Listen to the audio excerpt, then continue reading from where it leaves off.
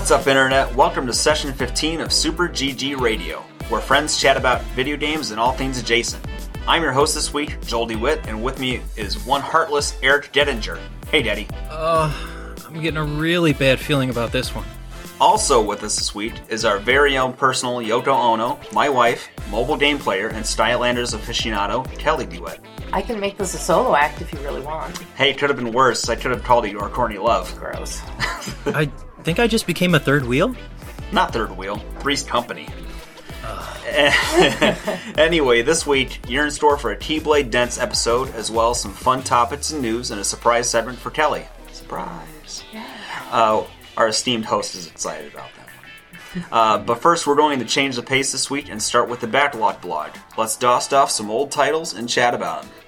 Kelly, since you're our guest this week, I'd like you to introduce Kingdom Hearts 1, which I've been watching you play lately. Alright, cool. It's pretty basic. Kingdom Hearts, from what I have played so far, is about this character named Sora. He gets thrown into this world somehow. It's kind of a convoluted mess at the beginning for me, but basically he kind of gets thrown into this world. He becomes this chosen one who gets the Keyblade and then goes on a mission to find his friends, and in the process he meets Donald and Goofy, who are looking actually for King Mickey.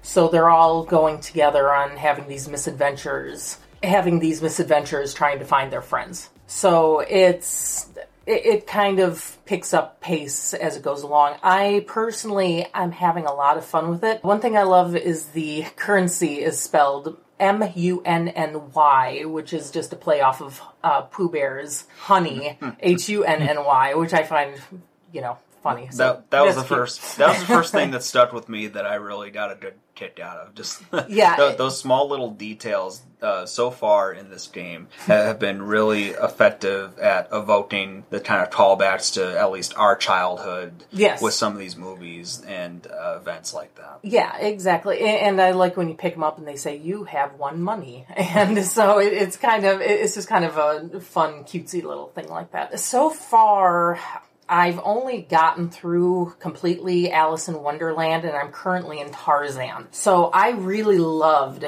going through Alice in Wonderland because I love Disney. So this is a great game for me because I am a huge Disney nerd, and I find this extremely interesting for me. So let's go back real quick, because the introduction I found interesting, that they set up the premise with Sora and a couple of his friends, and for the life of me, I can't remember anybody's name outside of Sora, Disney, or Final Fantasy characters they call back. But come on, I can help with that. Well, then... Who do you want to know? Anybody on the beach? Yeah. There was Tidus, there was Waka. Oh, wait. Oh, okay. I wasn't thinking about the Final Fantasy characters. But they're like two friends of Sora's. It's like Riku and Kairi? Yes. Kairi, yes. Yes, exactly. You said Riku? And Kairi. Yeah. Okay. No, I did an okay job keeping track of the Final Fantasy characters so far. I don't know anything about Final Fantasy, so that's something that's sort of neutral to me. I'm not really... I don't get that. So the Kingdom Hearts part that I love a lot is the fact that it is Disney. It is primarily Disney and a Disney world, and that's what I'm loving about this. So I only got through Alice in Wonderland, which I thought was fun, and Tarzan is fun, but it's not as fun as the fantastical world of Alice in Wonderland. So, I just, Getty, you've played throughout the entirety of this game, right? I've played pretty much everything that's existed for Kingdom Hearts. Oh, good lord! Nice. Yeah, including the. Don't worry, I'll talk about more later. Okay. So I guess the question is, do you recall about how many different Disney worlds exist in the first Kingdom Hearts? Oh shoot, there's got to be. Let me think. So there was Traverse Town, which doesn't really count. You got Alice, Tarzan. You go to Olympus at some point. Okay, I guess before we move forward here, do you want to be spoiled on which ones we go to throughout this game? Oh, yeah. If you want to stop me. I figured. You know what? I'll just be surprised unless it's imperative. I was wondering more if you had a rough count of like how many different places. Oh, geez. can't recall off the top of my head. I'd have to just try and name them to see what I can remember. Okay, because what I'm finding is that these different segments aren't terribly long so far. The length really, from what I've seen, has been through these collection hunts you have to go on the different sections. So like in Alice in Wonderland, they were clues to try to get Alice out from being on trial. Yeah. And then Tarzan, so far, they were like slides. Yeah, I had to find the slides, which I did. So that's... And something about they found one of the slides was a kingdom or something, and he's like, that looks familiar. So I haven't gotten that far. I haven't gotten past that yet. So, but the length really is going on these sort of treasure hunts and then being stopped every couple feet by the Heartless, I think is what they're called, right? The little sort of black blobbish kind of monsters that come about and pop up to battle. So I was kind of surprised at how frequently they're coming out of the ground to have to face off with as you walk through these areas. yeah. Those are your random encounters like you would have in any Final Fantasy game. Sure, yeah. And with you not having too much experience, Kelly, with I don't know anything kind of about games. those games. No. So Final Fantasy is sort of split into what I'd call kind of two different eras of games, where the newer stuff, from what I haven't played much of the newer stuff, Daddy, so correct me if I'm wrong, but the newer stuff seems to follow a similar action battle pattern that something like the Kingdom Hearts series has, where it's active battle, you are controlling everything on screen for the most part, and you're having to manage not just like timing of your attacks or spells, but also where you're at on the field so you're not being in danger of being hurt. Right. With Final Fantasy 15, you see the most similar combat to what you have in Kingdom Hearts. So you really have to be aware of where you are and using your abilities to the greatest effectiveness. Like you have to manage your mana in Kingdom Hearts as well. Oh, okay. Right. So you have one spell right now, which is a fire spell. Yeah. And you have the profile in the corner with Sora's face, and like he makes that sort of wincing look on his face when he gets hit. Right. And it's just another fun attention to detail kind Yeah, of it thing is. for what it is. But there's a green bar, which is your health, and then there's a blue bar, and that's your what they call mana, which is like the magical points. Okay. They actually have it. I as was MP wondering in the what corner. that was. And usually in a RPG, anything time you're casting a spell, it's usually depleting from that. And so you'll use up your meter for that, and then you'll either have to use an item to replenish it, or in some games, and I think in Kingdom Hearts I noticed over time it does replenish a little bit as you're playing through. If you pick up the blue orbs, then that'll replenish your mana. Yeah. Just like okay. green orbs are health. The green and orbs, yeah. So that's, part of the fun of this, or interesting part of this, is that Kelly's getting kind of a crash course in learning some of these different systems that we've been acquainted with for quite a while. And one thing that kind of threw us both for a loop is that at the end of the Alice in Wonderland section, the boss there is this kind of like almost paper craft looking kind of monster with like accordion limbs and fire sticks. Yeah, he looked like a clown of sorts. Yeah. So we got stuck pretty hard on there actually at first. And we even got to the point where we started looking up tutorials, because I was kind of blowing my mind that we were struggling with like one of the first bosses in this game. And what I realized is that part of the tutorial saying, use your dodge button to dodge against it. Yes. Oh, the dodge. You weren't using dodge? That's the best button ever. It's also nice to know where it is. So. Yeah, well, that's the crazy part. You have to equip dodge as part of like your menu equip. It's Yes, not you just do. it's just not it's not No a basic idea. button input.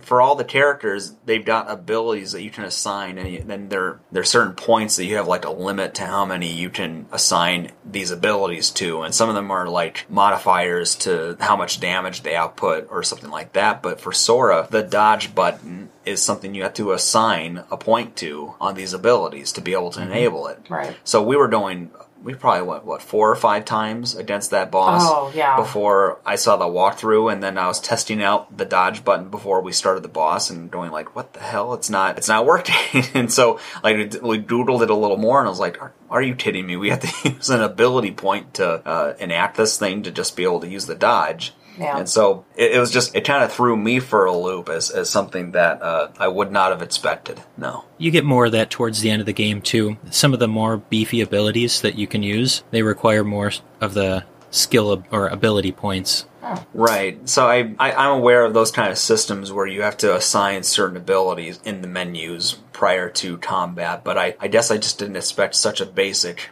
move to be assigned. I thought it would have just been... I just thought it would have appeared. Right. I would never have known that.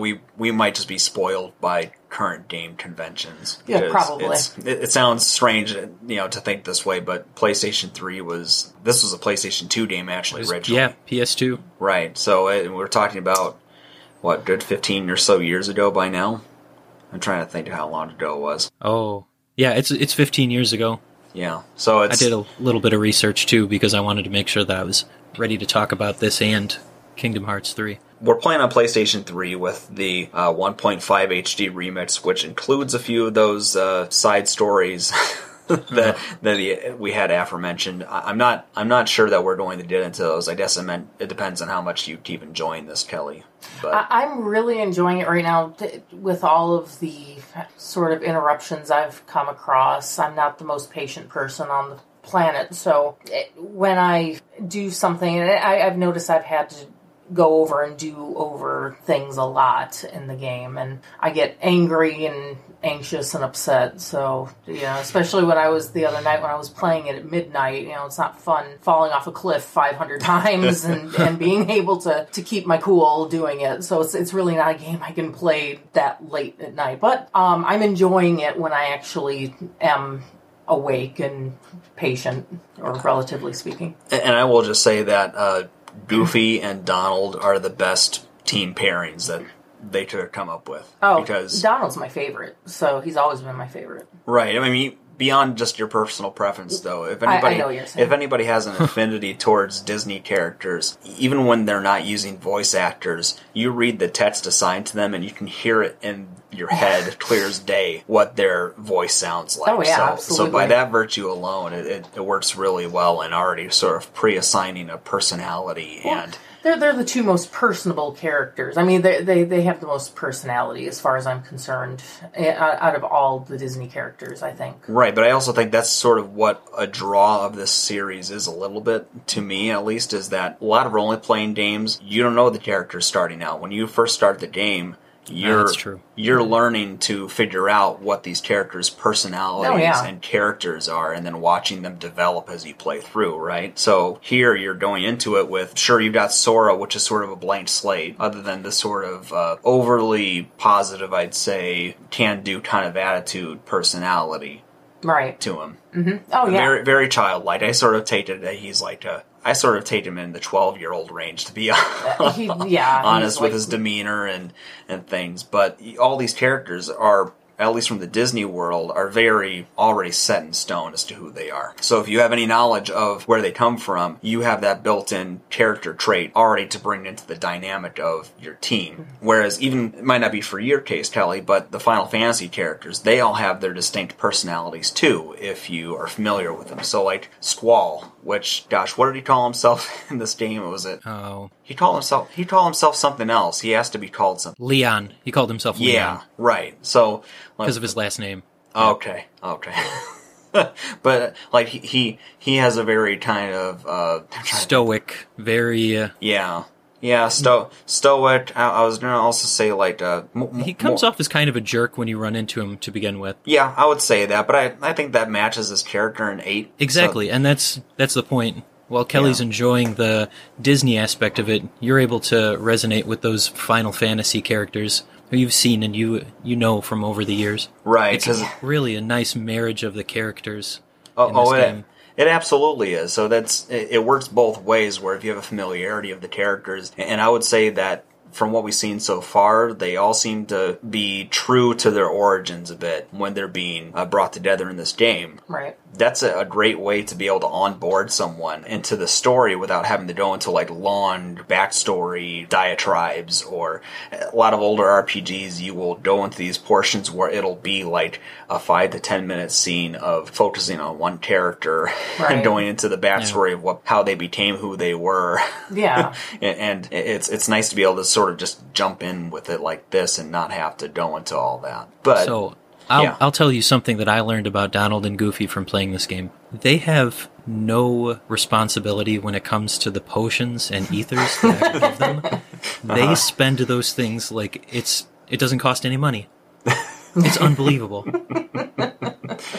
I mean, Donald doesn't wear any pants, so he wouldn't have any idea about money management. And but I really that's good to know. Honestly, I don't think you've used any potions so far. I have. You have? I've had two. But you haven't assigned. So what Getty's saying is that if you go in the menus, right, you can assign Donald or Goofy to carry their own potions and stuff. Right. So, like, think about that first boss you were having trouble with where, like, you'd be battling him for, like, 10 minutes straight, and so Donald or Goofy at a time would go down and pass out. Right.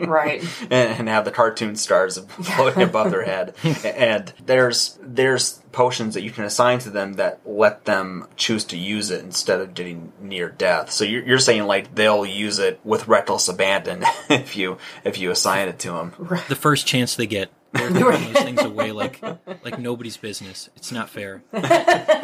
One of the things I did like is that, and I'm pretty sure that I remember this, you don't have any Phoenix Downs in this game. Potions will automatically heal your character back from being passed out. Oh, they will. I didn't know that. That's good. What is a Phoenix Down? So, you know what a Phoenix is? I know what a Phoenix is. Do you know what down is? I know what a down is, or I know what down is. I know both downs. Okay. So I'm explaining this to you because Phoenix... You mean like the down from a duck? Yes. Okay, I see. So like the Phoenix down. Yes. Okay, not Phoenix going down. So Phoenixes typically have a property about... healing and rebirth. Resurrection. Oh, yeah, I know that. Yeah. So the idea is that historically in the Final Fantasy series, there's been an item called Phoenix Downs, where if you're in a battle, one of your party members dies, they can't be resuscitated until you use this Phoenix Down item. Oh, and that's what brings them back from the dead, so you can heal them and utilize them in battle again. Typically, it's something you have to use either in battle or even after battle. If you won, your character will still be dead until you use a Phoenix Down item. Right. A lot of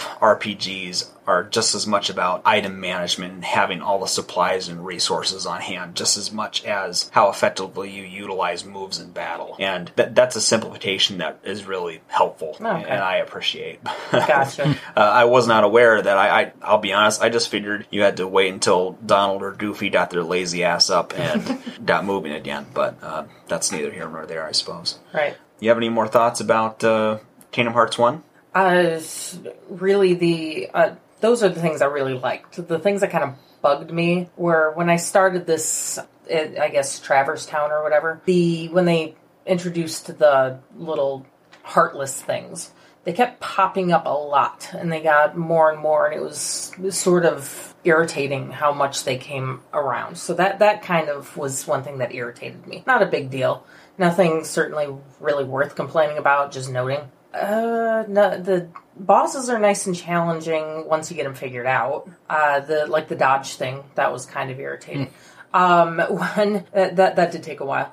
One thing that I have to get used to is when you change your perspective and you have to hit the joystick to turn your vision. That irritates me. So you're not as well versed in 3D movement, and also there's a lock-on feature in battle that helps you sort of hone in your focus on particular enemies as you're fighting, which is more important, I think, so far from what I've seen when you're facing off a horde of Heartless that pop out of the ground, more so than even the bosses a bit. But this is something you have to work to get used to, is using that R1 trigger to use the lock on, and then while you're moving, using the right stick to try to move your angle on the view. I will say, the times that I've played it, the camera isn't as free form as I'd like. It doesn't feel like it's a naturally slow painting move. It feels like it's kind of herky-jerky. It is jerky, how the camera moves as you use the right stick Yeah. in one. And I'm not sure Well- if that's something that carries over the entire series, but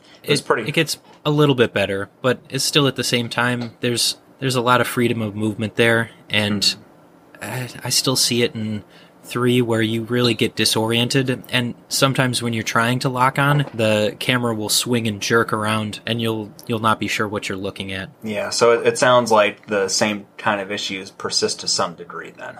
Yeah. Okay, all right. It's not a game-breaking thing, but it's one of those antiquated things where it feels like it's an early adopter, so to speak, of that kind of movement and management of view. And it kind of, I see often enough people online sort of heralding the series as their favorite, and I like it for what it is so far, but I feel like maybe it's more like those people who love it so much, it hit them at the right time, or maybe they had such a love for either Disney or Final Fantasy or both that the marriage of the two really resonates with them. Yeah, I would imagine. So it's not hitting me with those same kind of notes that I see, the kind of love letters you see online about it. But it's an enjoyable experience so far, and I look forward to watching you play it more. I really like it. I love Disney so much. The Final Fantasy stuff doesn't really play into my objective of the whole game as a view, like a game as a whole. But I do love Disney, so that alone to me is completely worthwhile playing it. Sure. No. Okay, cool. So we'll keep playing that then. Yeah. Getty, I see that you have a feline game in store for us today. I do. It's called Cat Quest, and I bought it on Switch for, I want to say, less than $5 towards the beginning of the year. And it's a little bit of a stretch, but go with me on this one. You're a cat, and you've lost your memory. You're trying to find your sibling. Think like Cat Theme meets World of Warcraft, World of Meowcraft. Aha! I got you there. I gotta stop right here. Writers of stories need to pick something other than Amnesia. We had to blackball Amnesia for a while because it is just the standard boilerplate excuse to have mystery in a story. And I don't know if it was Detective Pikachu or what else recently that it caught me, but there was something recently where it was like the final straw where I was like, oh, come on, how many times do we need to hear about I don't know who I am or where I'm from, and that's what we're trying to figure out the mystery of. But it's kind of lazy, but... Yeah, my bitch fest is over. Go on. Okay. So you get shipwrecked on this island, and you're a cat. You got a basic attack. You can dodge roll, which, again, very, very useful. And you can eventually learn magic. So you go around from town to town trying to find clues about your sibling and just killing monsters and doing quests, which for me is really enjoyable. It's about the journey that gets you to the end. So quick question here. Is this a sort of like a top-down dungeon crawling kind of game, or is it a 3D? It's more 2D. So you got a flat plane, your character moves across side to side, up and down. Eventually, you get the ability to fly, but that's not until much later in the game. You do have dungeons in the game once you get into one, and they can be a little bit tricky because you either die or you have to kill everything inside of the dungeon. So, stupid me, a couple of times I was like, oh, this dungeon's level 20. My cat is level 15 with all of his nice gear. Go into the dungeon, get one shot. I'm so frustrated at sometimes, but still a very cute game. You got at least you have 8 more lives. It's not that big of a deal. So the cat flies? The cat learns the ability to fly. The cat learns the ability to fly. I'm just imagining our cat being flung across the air and a very surly looking face. Exactly. I wonder sometimes if our cat is a distant relative of Grumpy Cat. Oh, she totally is. She just has this resting bitch face. Oh, she's so sour to look at first. But yeah. But so, what kind of so you're a cat, and then you can equip armor and weapons. Armor and weapons, and And as you progress through the story, you either find armor and weapons that is of higher level, or if you continue to collect the same weapons, there's a randomization feature when it comes to the treasure chest you open, then it'll upgrade the piece of gear that you already have. Okay, important question. Do they change the way you look on screen as you change your equipment? If I recall correctly, yes. Yes. But it's not like the main focus of what you're doing. Your character's still pretty small in the overall scheme of the game. Sure. That's a little detail that I've come to appreciate with each new game I play. If they put the time in to change the way you look based on what you're wearing. Like, if I'm wearing Cat Wranglers of defense +1, I want to see the blue jeans on my kitty rear, so... Defense +1? Like a stat. It's... Okay. All right. He's just being nerdy. I don't understand. She's well versed in ignoring me. Don't worry. Whatever. I'm paying enough attention to ask you questions about what a defense +1 is. Fair. Yeah. It's my bad attempt at humor. Yeah. Thank you. It's bad. Yeah. I understand that. You don't understand. My making bad jokes is for my sake. Not for your sake. Of course, I know. It's what keeps the show going. It really is. That's what retains all 5 of those listeners, too. Oh, no. So you're enjoying it so far, then? Oh, I played through it and beat it. It was fantastic. Yeah. So how old is this game? You said it came out on Switch, but that you got it pretty cheap. Yeah, I purchased it around the holiday season. I got my Switch around last August, and I didn't have very many games for it. So, like any self-respecting Nindy fan, I hit the store when I saw some deals. This is one of the games I picked up. Not bad. So, these indie games, can you buy them in stores, or do these just come like in a store virtually? It depends. Okay. So, most of the games that we're talking about right now, like Cat Quest, it's stuff off of Nintendo's virtual store off their console. Okay, Sony and Microsoft have the same thing. Computers have what's called Steam or other game storefronts that you can buy digital copies of these. Like Epic. Yeah. Yes, you wouldn't understand. I don't know. It's okay. Yeah, Kelly, ask about the Epic Store. We'll save that for a few minutes from now. But there are actually some indie games, which indie is short for independent, I know. with music. That much I do know, yeah. Okay, I'm going by the explain like I'm 5 rule here. I know. So it's good for me. No, I get it. And we got The Office on in the background. Yeah, I know. But some of these indie developers, they'll actually work with larger publishers to do a certain run of a physical copy of a game. Okay. Or there's a special outfit called Limited Run Games, which their whole deal is that they'll work with a developer to produce a very small run of games that are like purchase on demand until they run out of a copy of that. So there are resources available for collectors who want to have like physical collections of everything. Right. But for the most part, they get approved by the storefront owner to be listed on the store. They publish their game, and then you can purchase and download it on your system. Right. So this is one of them, and then there's a wide range of stuff out there. I mean, Nintendo's flooded with games right now just because the Switch is an insanely successful thing. Right, yeah. Especially compared to the last one. So Cat Quest for $5, it's not as bad as... Yeah, if you can get it for $5, I definitely recommend it. There's a lot of subtle nuances to the game, and if you really like to level up your character, try and fight as hard as you can to unlock extra content, I highly recommend the game. Why don't we move on before I try to think of some bad cat puns? I think that's going to cover the Backlog blog. Let's take a breather, and when we get back, we'll chat about the state of news.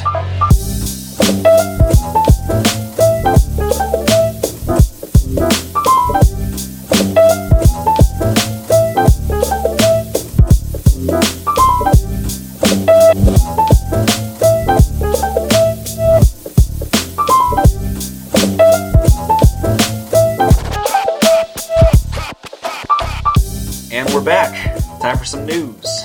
Not all news, just stuff that we want to talk about. Daddy, why don't you lead us off? Oh, gladly. So, this week, a couple of exciting pieces of news, at least for me. The Pokemon Sleep and Pokemon Home were announced alongside a brand new Detective Pikachu. So, This for was those on, of you... when this presentation was going on, Kelly was being bugged by her kids about what she was doing on Kingdom Hearts. Yeah, so I was only kind of in and out of the thing, so... I'm sorry, go on. Oh, it's all right. That's what we're here for, to educate people about video games. So, Pokemon Home, that's going to be a cloud-based system that's going to bring all of your Pokemon across a bunch of different games into one place. So the upcoming games that they have later this year, Sword and Shield, you'll be able to store your Pokemon from there on this cloud. The ones that you find in Let's Go Eevee, and even in Pokemon Go. So it's bringing a lot of different things together so that you have one storage space for all of those Pokemon. So this sounds familiar to something I heard of a long time ago called Pokemon Bank. Yeah, very similar to that. So the idea is that the Pokemon Company, all this stuff ends up on Nintendo stuff, but they're their own entity. And what they did was that there's something called Pokemon Bank, where it was like cloud storage to be able to transfer your Pokemon characters from game to game, I think. But I think they charged money for that, if I remember right. Yes. So it was a premium service they offered people who wanted to carry over from game to game the Pokemon they had collected before. Okay, so the Pokemon games, they all connect. They come together somehow. Well, you can not naturally. Okay, because I'm a little. Yeah, I was going to say that's because you can go, like you said, like this Pokemon Bank or whatever. It's sort of an inelegant solution to what people wanted. So, like the Pokemon series typically has come in like iterations. Okay. So, like Pokemon Red Blue was the first one. And I remember that. There was like a Gold and Silver and a Diamond and Pearl, Black and White, so on and so forth. The latest ones are going to be Sword and Shield. Okay. And they always come in binary because the way they work is that one game will have certain exclusive Pokemon that the other game won't. And so it encourages you to either find someone else who has the other game to trade, or if you're going to be a real sucker, pay for both and then try to transfer. Gotcha. Yeah, gotcha. So, all right. So this is supposed to be like a solution that allows people to transfer Pokemon across their different games. Yep. Without having to find friends, basically. Right, yeah. Inching closer and closer to an isolated Poke-existence. Yeah. Yeah. Yeah. Existence. Well, we'll wait until this next story. Anyway, the other thing is the Pokemon Sleep, which is it's going to utilize a new tool called the Pokemon Go Plus. And yes, that's actually what they're going with for the name of it. Scratching my head on that one. Well, that's very Nintendo of them. Yeah. Pokemon Plus squared. I feel like that's at least a little bit better. Yeah. It's going to act a lot like your smartwatch or Fitbit. It's going to track your sleeping habits, and it's going to reward you with basically training your Pokemon while you sleep. So the more consistent and the longer you are able to sleep, the better you'll be. And honestly speaking, for me, this is really exciting. No, because having gone into Pokemon Go, I used it as a platform for walking and getting more exercise for myself. Mm. And I was able to lose over 20 pounds in the first year that it came out just by being more physically active. Sure. And nice. If you're anything like me, you sleep like garbage. Yep. So this is definitely going to help to motivate me to sleep a little bit better if it can incorporate my video games into my sleeping habits. Well, that's scary. You don't think so? I'm happy for you if you find that happens for you. I worry that. So I don't know about you, but when I try to go to sleep, if my mind is focused on something, I can't sleep. So yeah, my thought is like, I'm going to go to bed and I'm going to lie down and be thinking about the sweet experience or the Charizard I might be able to catch if I sleep really well. Just do this. While you're trying to go to sleep, think, gotta catch them all, gotta catch them all. Gotta catch them all, gotta catch them all. I do that already because of how much Joseph and James watch it, so that should be easy enough. I wonder how much of this would actually help as a way to work on your sleep aids, of having better sleep. What's being done with that data? Like they're collecting biometric data about you as you're sleeping. If you're having what's essentially like a wristwatch, keeping track of your pulse and your somebody's looking at that information. It's probably your credit card company. Or your health insurance company, or some. Well, that's probably the future. They're going to start using it to determine how much you have to pay your premiums. Yeah. Yeah, that's our nightmare. It's interesting, and it's funny how this was spun off of something that I think Nintendo has been working on for like half a decade or so. So back during when there was the Wii U, they were doing something called the Quality of Life Initiative, and this kind of sleeping aid data collection is one of the things that they were working on, if I remember right. So I thought they had killed it on their end, so it makes me curious about how Pokemon decided to eke their way into it. But it's a curious thing. I'll be interested to see what they do with that. Yeah. And then the last thing I just kind of wanted to bring up, another Detective Pikachu game.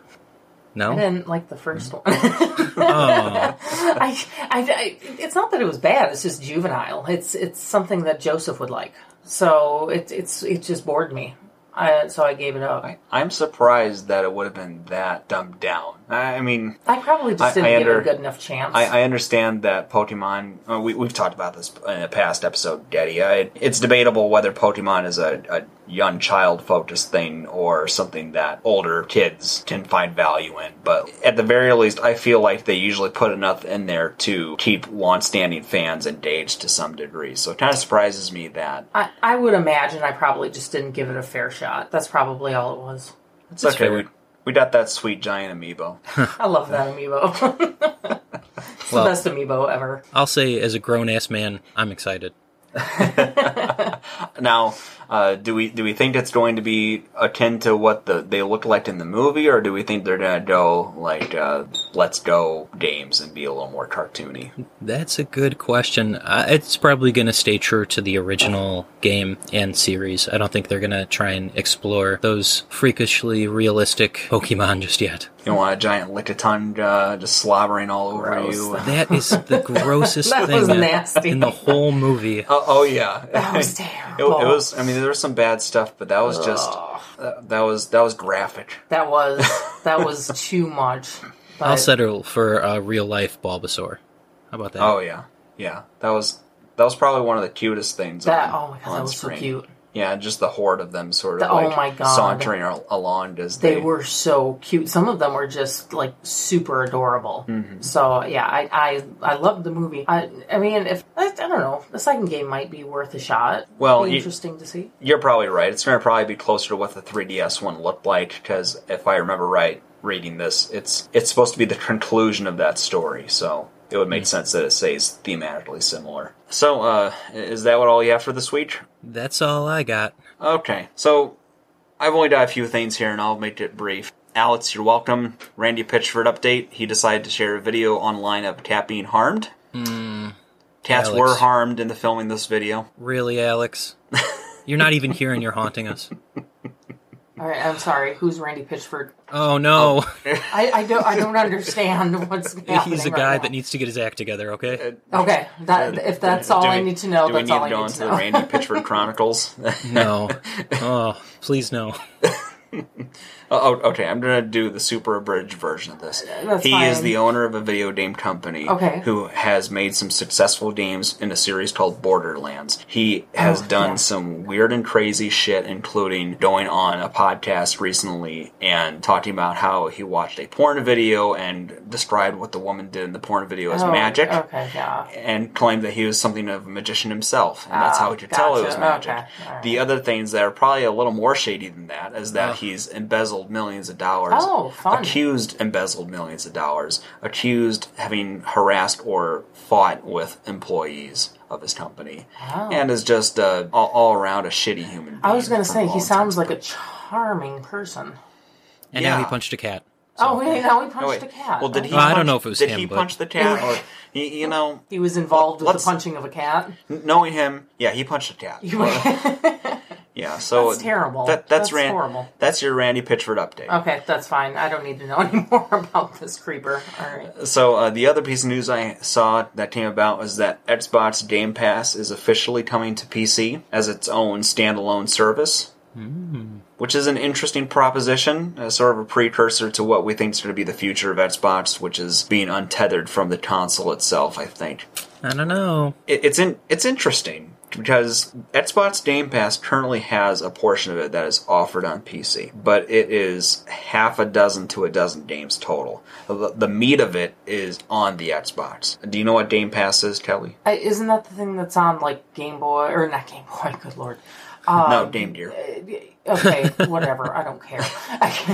The thing that's on, like, the DS where you put it in your pocket and, okay, I don't know. That's what I thought. That's Street Pass. Street Pass, Yeah. okay. Yeah, All right, so, no, I have no idea what Game Pass Xbox is. has a service called Game Pass. It's a monthly subscription where you have access to a library of games available to you each month. Think of something like Netflix. Right. Except instead of streaming, you download the titles to your console and play it, and then they rotate certain games in and out each month. So that's the point of comparison that you might have. So, like, all of Microsoft's stuff, the games that they specifically make are always on there, but other companies that make games, they'll do deals with them to license out the use of their games during certain months of the year. Okay, And it's gotcha. like a way for them to get, like, a monthly subscription fee out of people instead of trying to get people to pay $60 per game. Gotcha. Okay. So, at this point right now, most of the offerings are on the Xbox itself, but then there's maybe like 10 or 12 games that they offer on PC as well, and they announced that they're going to roll out a separate Xbox Game Pass service, which is going to be PC focused. It's going to have hundreds of titles and be closer to parity with what the console's offerings are. So that's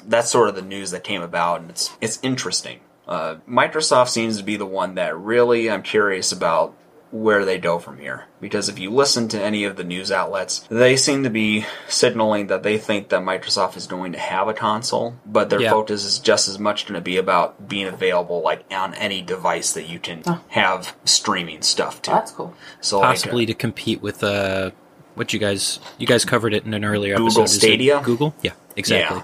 Yeah, so Google announced something similar to that, where like the idea is that you will have an account and then you'll have access to it anywhere provided that you have an internet connection and a device that will stream it to your device. Right. So that seems to be a branch of where some of the gaming market's going to. And then other portions of it are like Sony, where it seems like they're going to be sort of focusing still on like the core hardware box of it.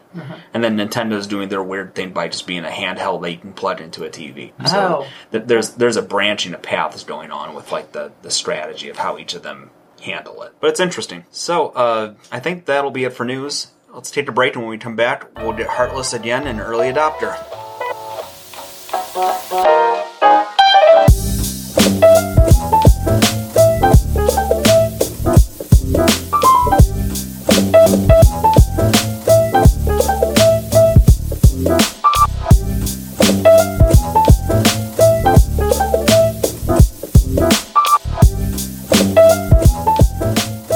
Welcome back. Time for Early Adopter, where we play new or newish releases, as well as occasionally trying out an alpha or beta or two. I'm going to go ahead and start this segment here. I've been playing a game on the Nintendo Switch called European Conqueror X. Ooh. The X does not imply any extra extremeness. Oh. Yeah.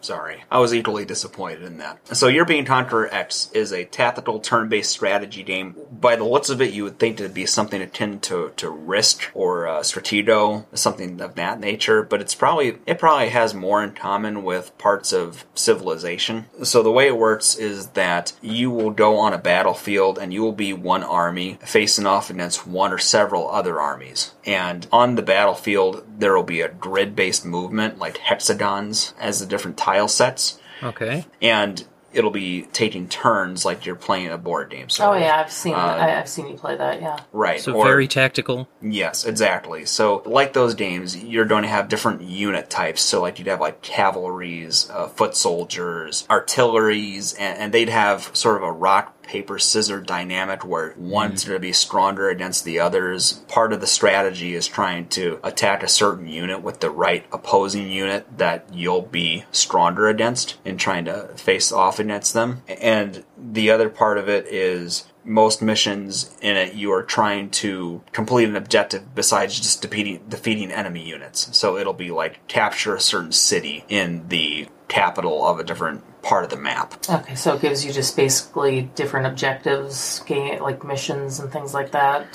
So it depends on the mission, and what I found is that the game actually starts you off on a pretty robust tutorial. They don't let you go out the gate to actually go onto the campaign until you go through these missions, where it tries to very basic step-by-step, like, this is how you move on the map, this is how you initiate an attack, and then there are towns that are in your control that you can go into and submit upgrades by spending these currencies in the game, or you can use certain towns to create new units. And so it goes through some of the basics, but it omits certain stuff too. Like, it doesn't explain to you how exactly you accumulate the currency, or one of the wrinkles in it too is that you can have units on the field, but there's a cap, and usually it'll be like you can have 25 unit points on the field, and then a certain unit type will have like between 4 and 6 unit points assigned to it when you produce one of them. And as long as that unit's on the field, it takes up that many unit points. Sounds needlessly complicated.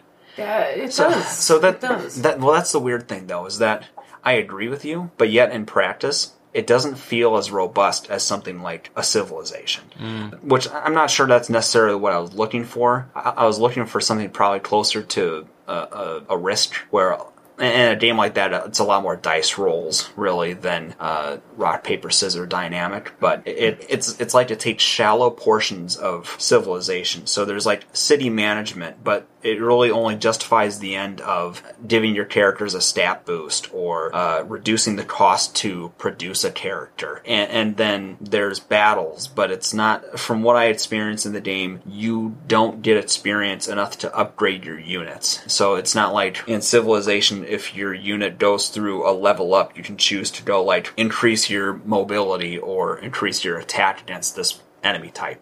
It's not as robust as maybe I would have liked it to be quite honest. And the other thing I noticed is that like the personality is kind of barren. So this game is based in 16th and 17th century warfare, and it tries to frame itself as like a quasi-historically accurate game, in that the different segments of the campaign are involved in like the different parts of European conflict during that time, and even including like a portion where they go through the Revolutionary War to some degree. Which it is neat that they chose the historically accurate stuff, right? But like it's strangely impersonal. So like the actual dialogue in the game, the whatever loose narrative they have through it, it's not really a threaded narrative through it. It reads like a history book when you're playing through it. It's real dry. It's real. So you wanted this to be a little bit more like Age of Empires, where at least they give you a character that you follow along as they go through these events of history. I think so. Either that, or at the it needed to go one of two ways. It needed to have some more personality and character, or to your point, a general type or something to push a story through it that was a little more involved. Or if they weren't going to put effort into that, then lean more heavily into the complexity and make it a deep and engrossing system to where it doesn't matter if it has a compelling story, because your enjoyment out of it then is just engaging in that system where you feel like you're really having to tweak and manage things to be effective on the battlefield. Okay, so there's a total lack of character development in this. So it's basically what you're saying as far as it's not personable. I would say there's no character. Okay, there's no character at all. Okay. I mean, it's totally bland, and wow, it's like I said, it reads like a history book. So like there will be dialogue in mid-match, but think about the most generic like war movie where somebody is saying like they're coming up from the side and look out, they're on their way, kind of stuff. And it's that kind of real dull commentary without any personality or stakes attached to it that I was kind of disappointed in. And granted, this is a $10 game, so it might also be a little bit of like, what do you expect at that scale of cost? But I would have hoped for at least a little more personality attached to it at the very least. That does sound kind of disappointing in a way, because I love those historically accurate games and things like that. That sounds like it had promise, but it must have fallen short. Well, that was part of the appeal to me too, is that I feel like you can tell a compelling story of some type, or be engaging somehow, even being rooted in real life events. I mean, Daddy, there are so many games out there that are what you might consider budget title, but are just bursting with personality of some kind, or have a distinct character to them. I mean, usually if you're a budget title, that is the thing that distincts you more than anything, is your motif, your character. And it's sort of strange. Like it is a competent tactical strategy game. It's something that I enjoyed well enough in short bursts, but I wouldn't say that it's something that I would want to keep engaged in unless I had to write something for it. Sort of needed tweaking or something like that. Yeah. So I think you know what you have to do. You have to go and write that article and say, this isn't Advanced Wars. When's the next Advanced Wars coming out? They already had that. It's called Wargroove. I need to get around to that sometime. Same company? No, it's an indie title, but it's a clear, let's say, homage to that series. All right, I'll go buy that in indie. Yeah. Well, it got rave reviews, so I'd be curious to see how it. You called it Wargroove, and then you said rave. Oh, I see what you did there. Groove, Clever. rave. Oh, good lord. You're a dork. I'm not the one that said it. I just wanted to call you dork. All right, Daddy. What do we have an early adopter? Wow, this week? Such enthusiasm. It's like you know that I'm going to talk about Kingdom Hearts some more. So before I jump in, how'd you guys feel about the opening music for the first game? I loved it. It was very poppy, wasn't it? Yeah. I just remember thinking it was really good. It actually wasn't bad at all. It's not my speed usually, but it worked. Yeah, I would say it was pretty decent. It's a good soundtrack, the whole first game, and that's kind of what I hope to at least see as I get further into Kingdom Hearts. But let me jump on my soapbox here for a second.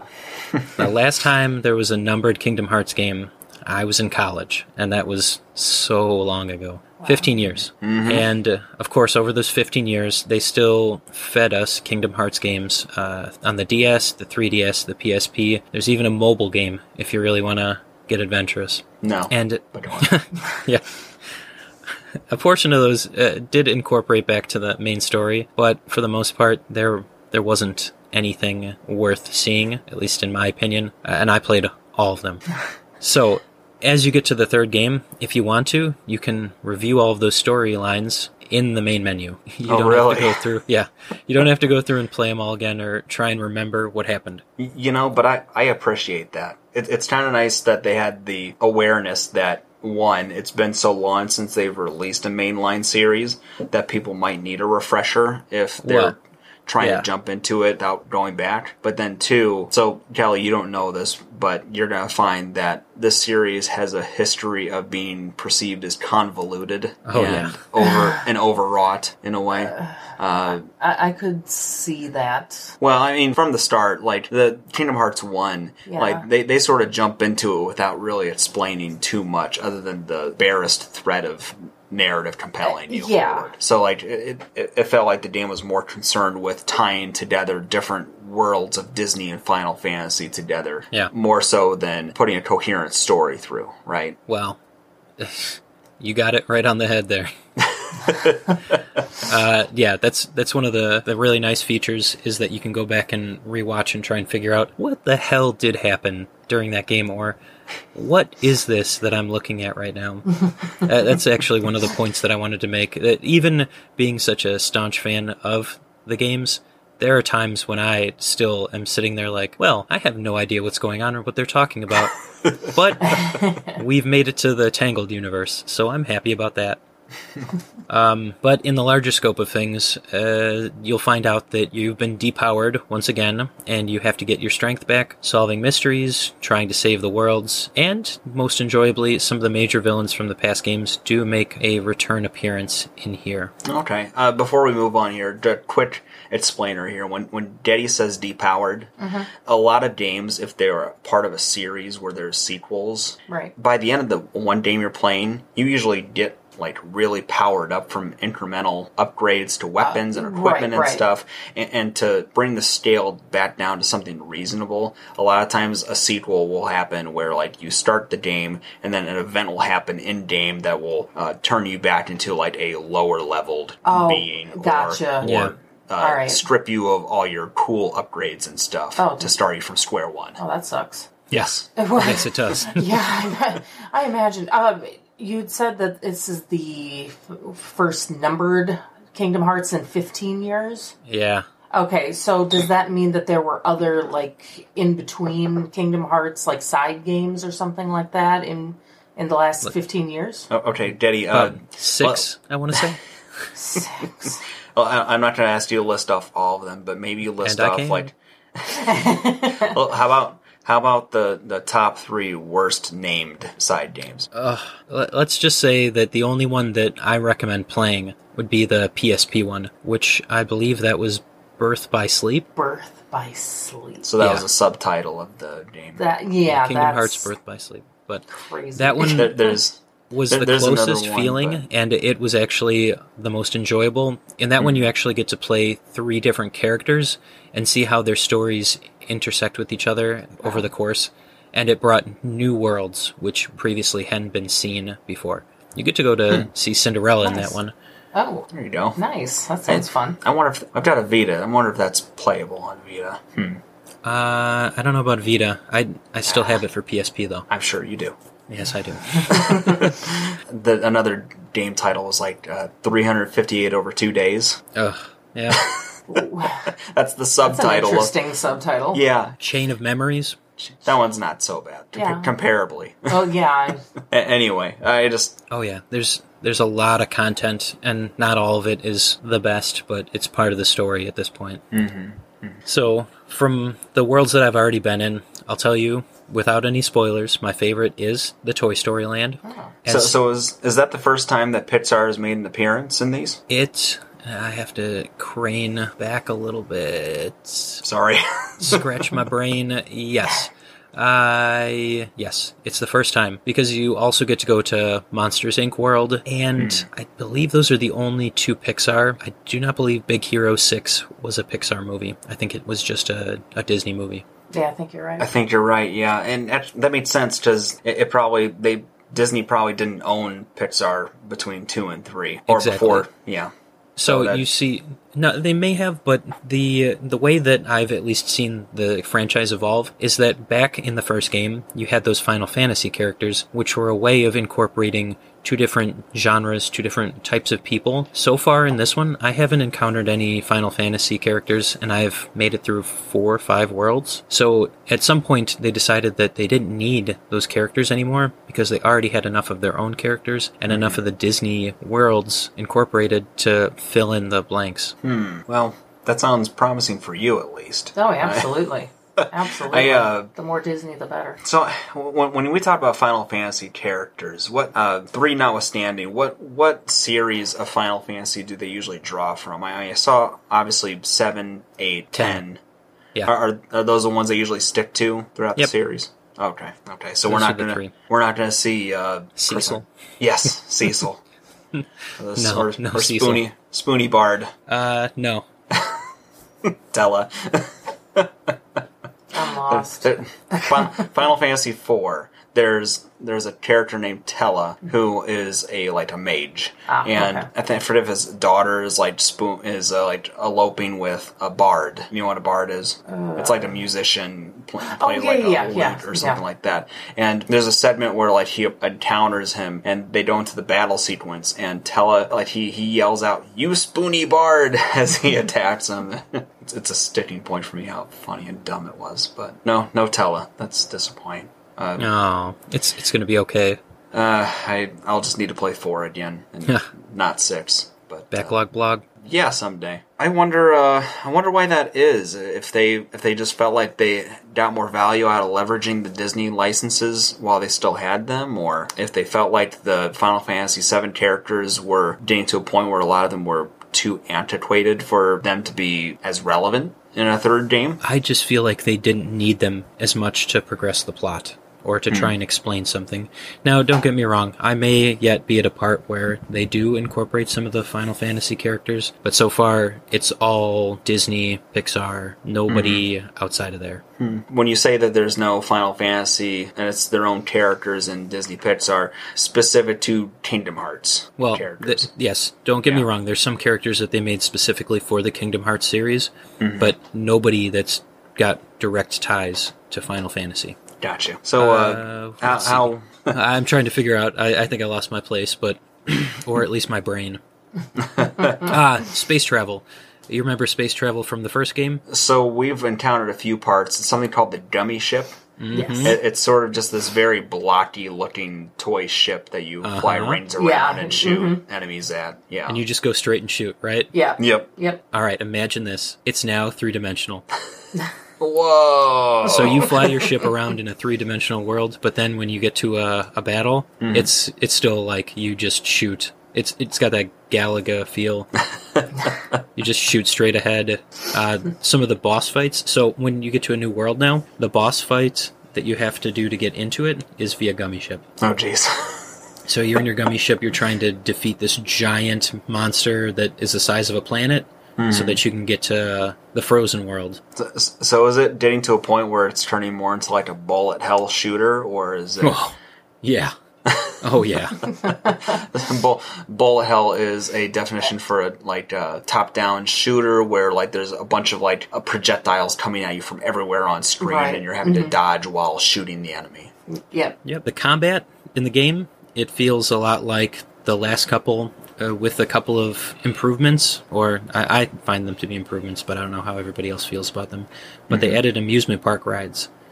So in combat, if you hit one of the, I'm not going to say Heartless because most of the time you're not fighting Heartless, Oh, okay. but those are one of the enemies that you could possibly be fighting. You'll get the ability to use an amusement park ride, either the Teacups, Splash Mountain, Pirate Ship, Roller Coaster, or if you've been to Disney, one of the parks, the shooting pods from the Toy Story ride.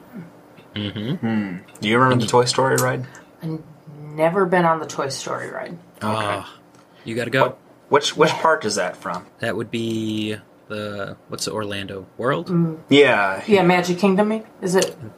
It was not in the Magic Kingdom. It was in one of the other parks.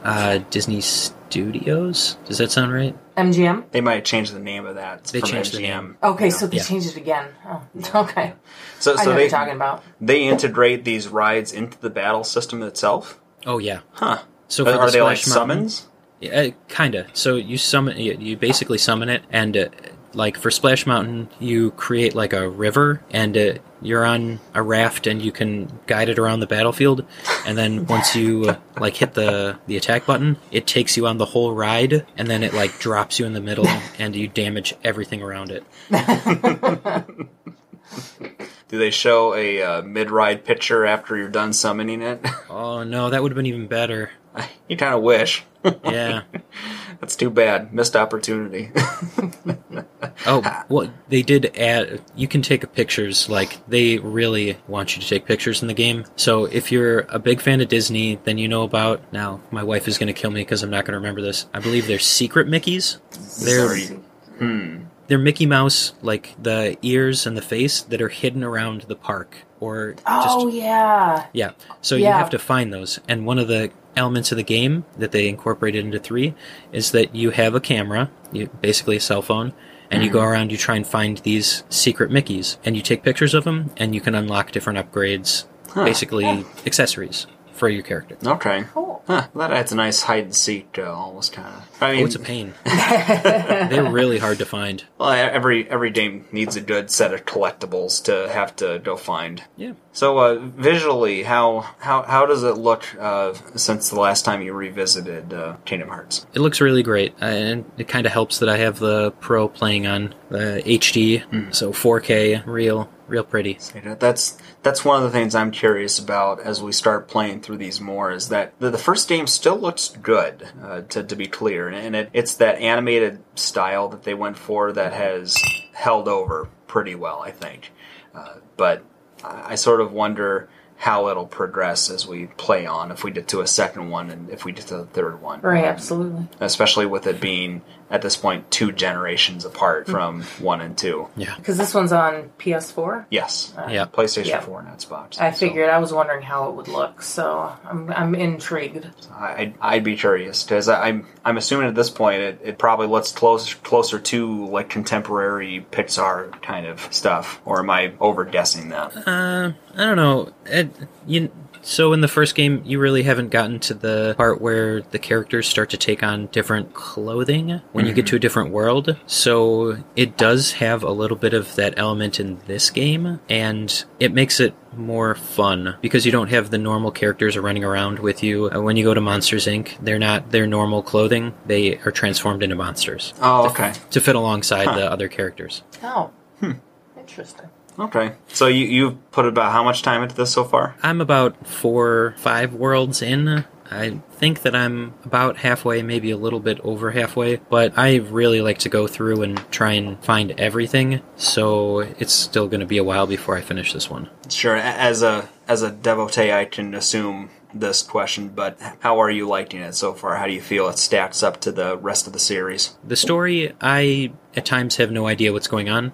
When it comes to exploring the different worlds and getting to know the characters again, it feels really great. And I appreciate the time and effort that they put into it. I know that 15 years is a long time, so anything that they put out was probably going to be good enough for me after having such a drought. Oh yeah, I sort of figured if you're that much of a fan of the series, it's just being able to revisit that world and story. If it's hard to catch up with where things are or keep track of it, just like revisiting those characters and things can be pretty meaningful. Agreed. So you'll have to come back with this again once you've gotten it wrapped up, just to close the loop on it sometime. Yeah. Okay. Well, Kelly doesn't have anything for us here this week, so we're going to wrap up Early Adopter, and when we come back, one final bonus segment.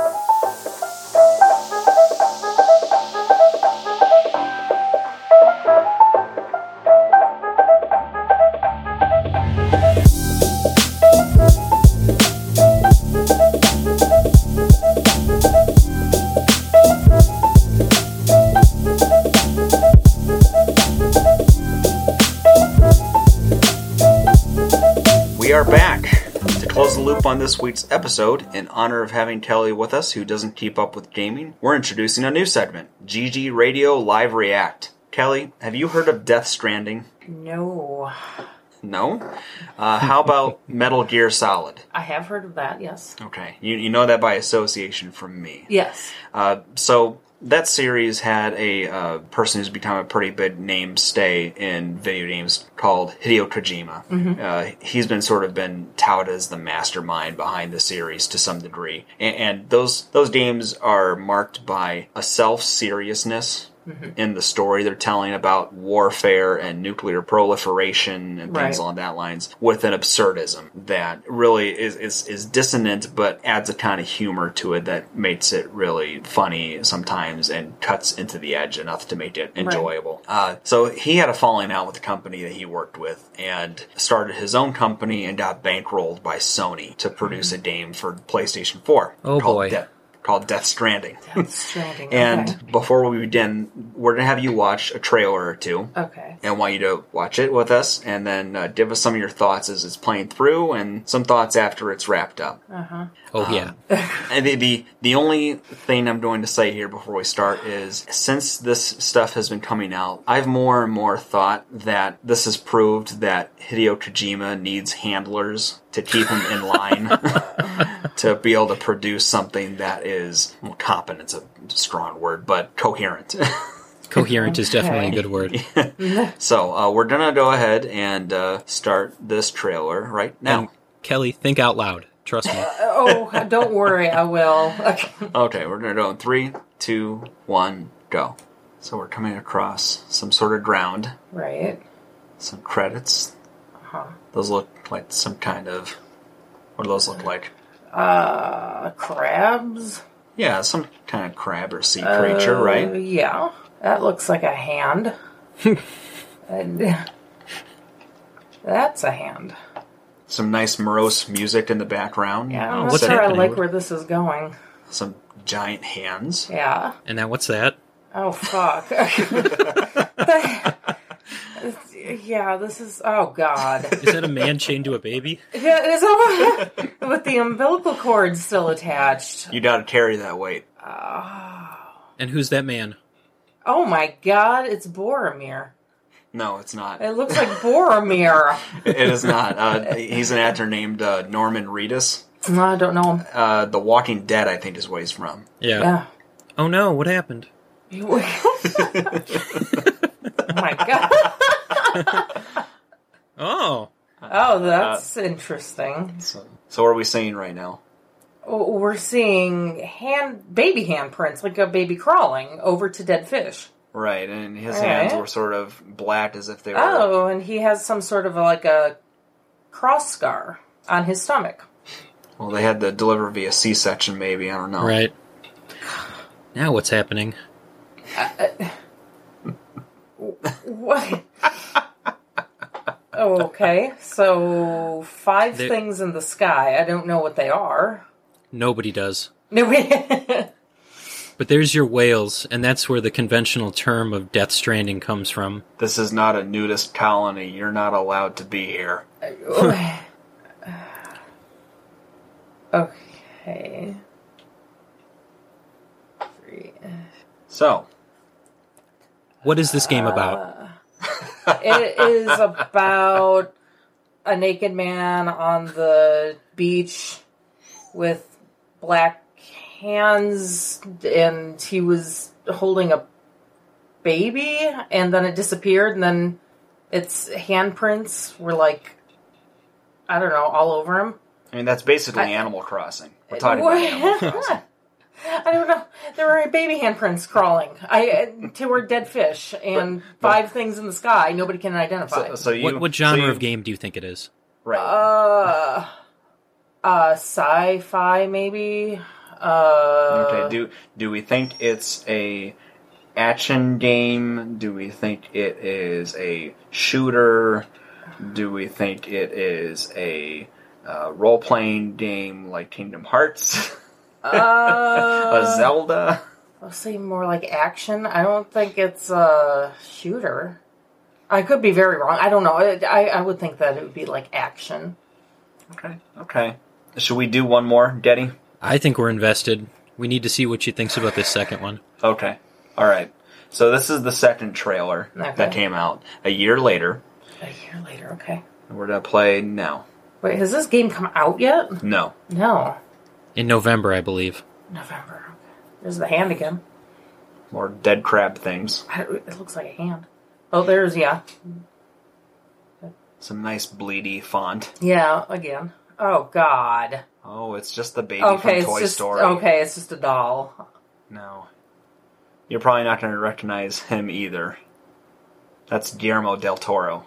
Okay, yeah, I don't know the him at all. director. Ah, gotcha. So somehow Hideo Kojima became friends with a bunch of Hollywood types. Yeah. Mm-hmm. Now what is he carrying? I can't see what he's carrying. I think we'll find out. Ooh, Yeah. Oh. how do you feel about this thing? Oh my God, it's How would So you it's like describe that? a tank with things crawling out of it. It's a meat tank. Ew. Maybe not explicitly a meat tank, but it's at least like a And tank now it's bleeding. meat hybrid. A meat hybrid. Gross. The Atkins tank. God. All right. Oh no, the water is rising. What's he doing in our basement? I know, right? Oh, it's And a that's... baby was on the ground in the last trailer? And there's that creepy doll. All right, well, this is still really weird. I was going to say, yeah, this is kind of bizarre. I didn't notice this before, but they were both wearing a handcuff of some kind. Alright. Is he going to go into the creepy cave? Oh. Oh, now it's lighting up. More handprints. This is a very wide underground tunnel. With possibly ghosts? Oh. Oh, bone soldiers. Oh, nice. Well, Okay. So Don't try and pronounce his name. Mads Mikkelsen. Mads Mikkelsen. Okay. Something like that. Yeah. So. Okay. So what's happened? So the soldier, a guy, he just had something crawling back up into his body. There's the creepy doll. So there's like something slithering. So did that trailer help you figure out what this game is about? No, it did not. There's a baby in a tube, and then there's the doll with the creepy bone soldiers, and then the soldier with the things crawling into his body, and the meat tank. The meat tank, and then the crabs, and I don't get it. Well, Kelly, good news, because there's another trailer that we're not going to subject you to, but it actually shows the gameplay, and it really doesn't help that much. I still have no idea what the hell is going on with this game. That was bizarre. I will share one part of the trailer, not showing it to you here, but I'll describe it real quick. A different trailer. The first main character from the first trailer, the guy who had like the long hair and the facial hair. In one of the trailers, they show the camera panning into his mouth, like down his stomach, and then like an opening to where his stomach would be, and then they show something rolling around in his stomach, and then they show a baby's face showing up in the opening with a thumb, and then like popping the thumb out. Oh my god. And like giving a thumbs up before they go pan back out of his body. This is so weird.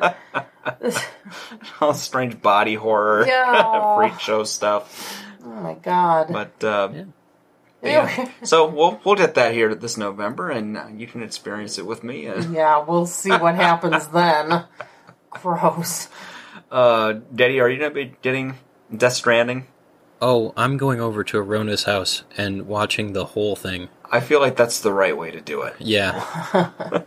that seems like something that'd be a good communal experience, for sure. Oh my god. This is one, it's definitely a what did I just watch moment. Yeah. Wow. Keeps you coming back for more, I suppose. Well, somebody feels that way. Yeah. But I wouldn't personally, but that's just a little out of my comfort zone, I guess. Understandable. Well, Joel, it doesn't look like we did you any favors this week. Looks like we're still at 90 minutes. That's okay.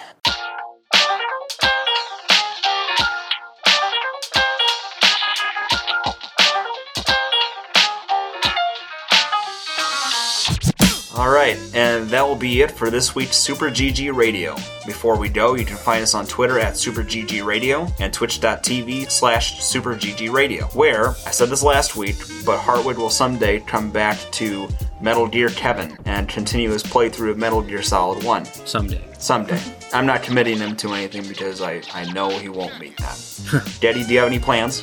I don't know. We'll have to see what the future holds, but definitely streamed all of Heavy Rain last weekend. Yeah, I already saw it. You finished your homework already, so we'll have to get those up on YouTube just for archival purposes, and I might take a peek at that a little bit after we get a chance to play it through ourselves here. Yeah, I like it. We got it on PlayStation 3, so I'm curious too to see what differences there are between the 3 and 4 port on that. Hopefully not a lot of 6-axis control. I don't think they had motion control.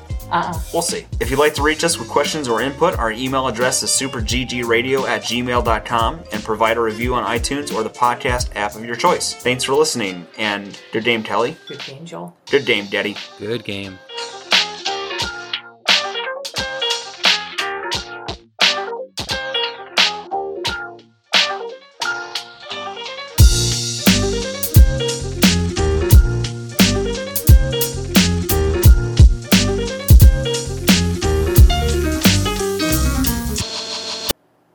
What's up, Internet? Welcome to Session 15 of Super GG Radio, where Fuck. Right off the bat. Yeah, that's okay. Shut up. Do I need to do this, Joel? No. Oh, well. All right, here we go.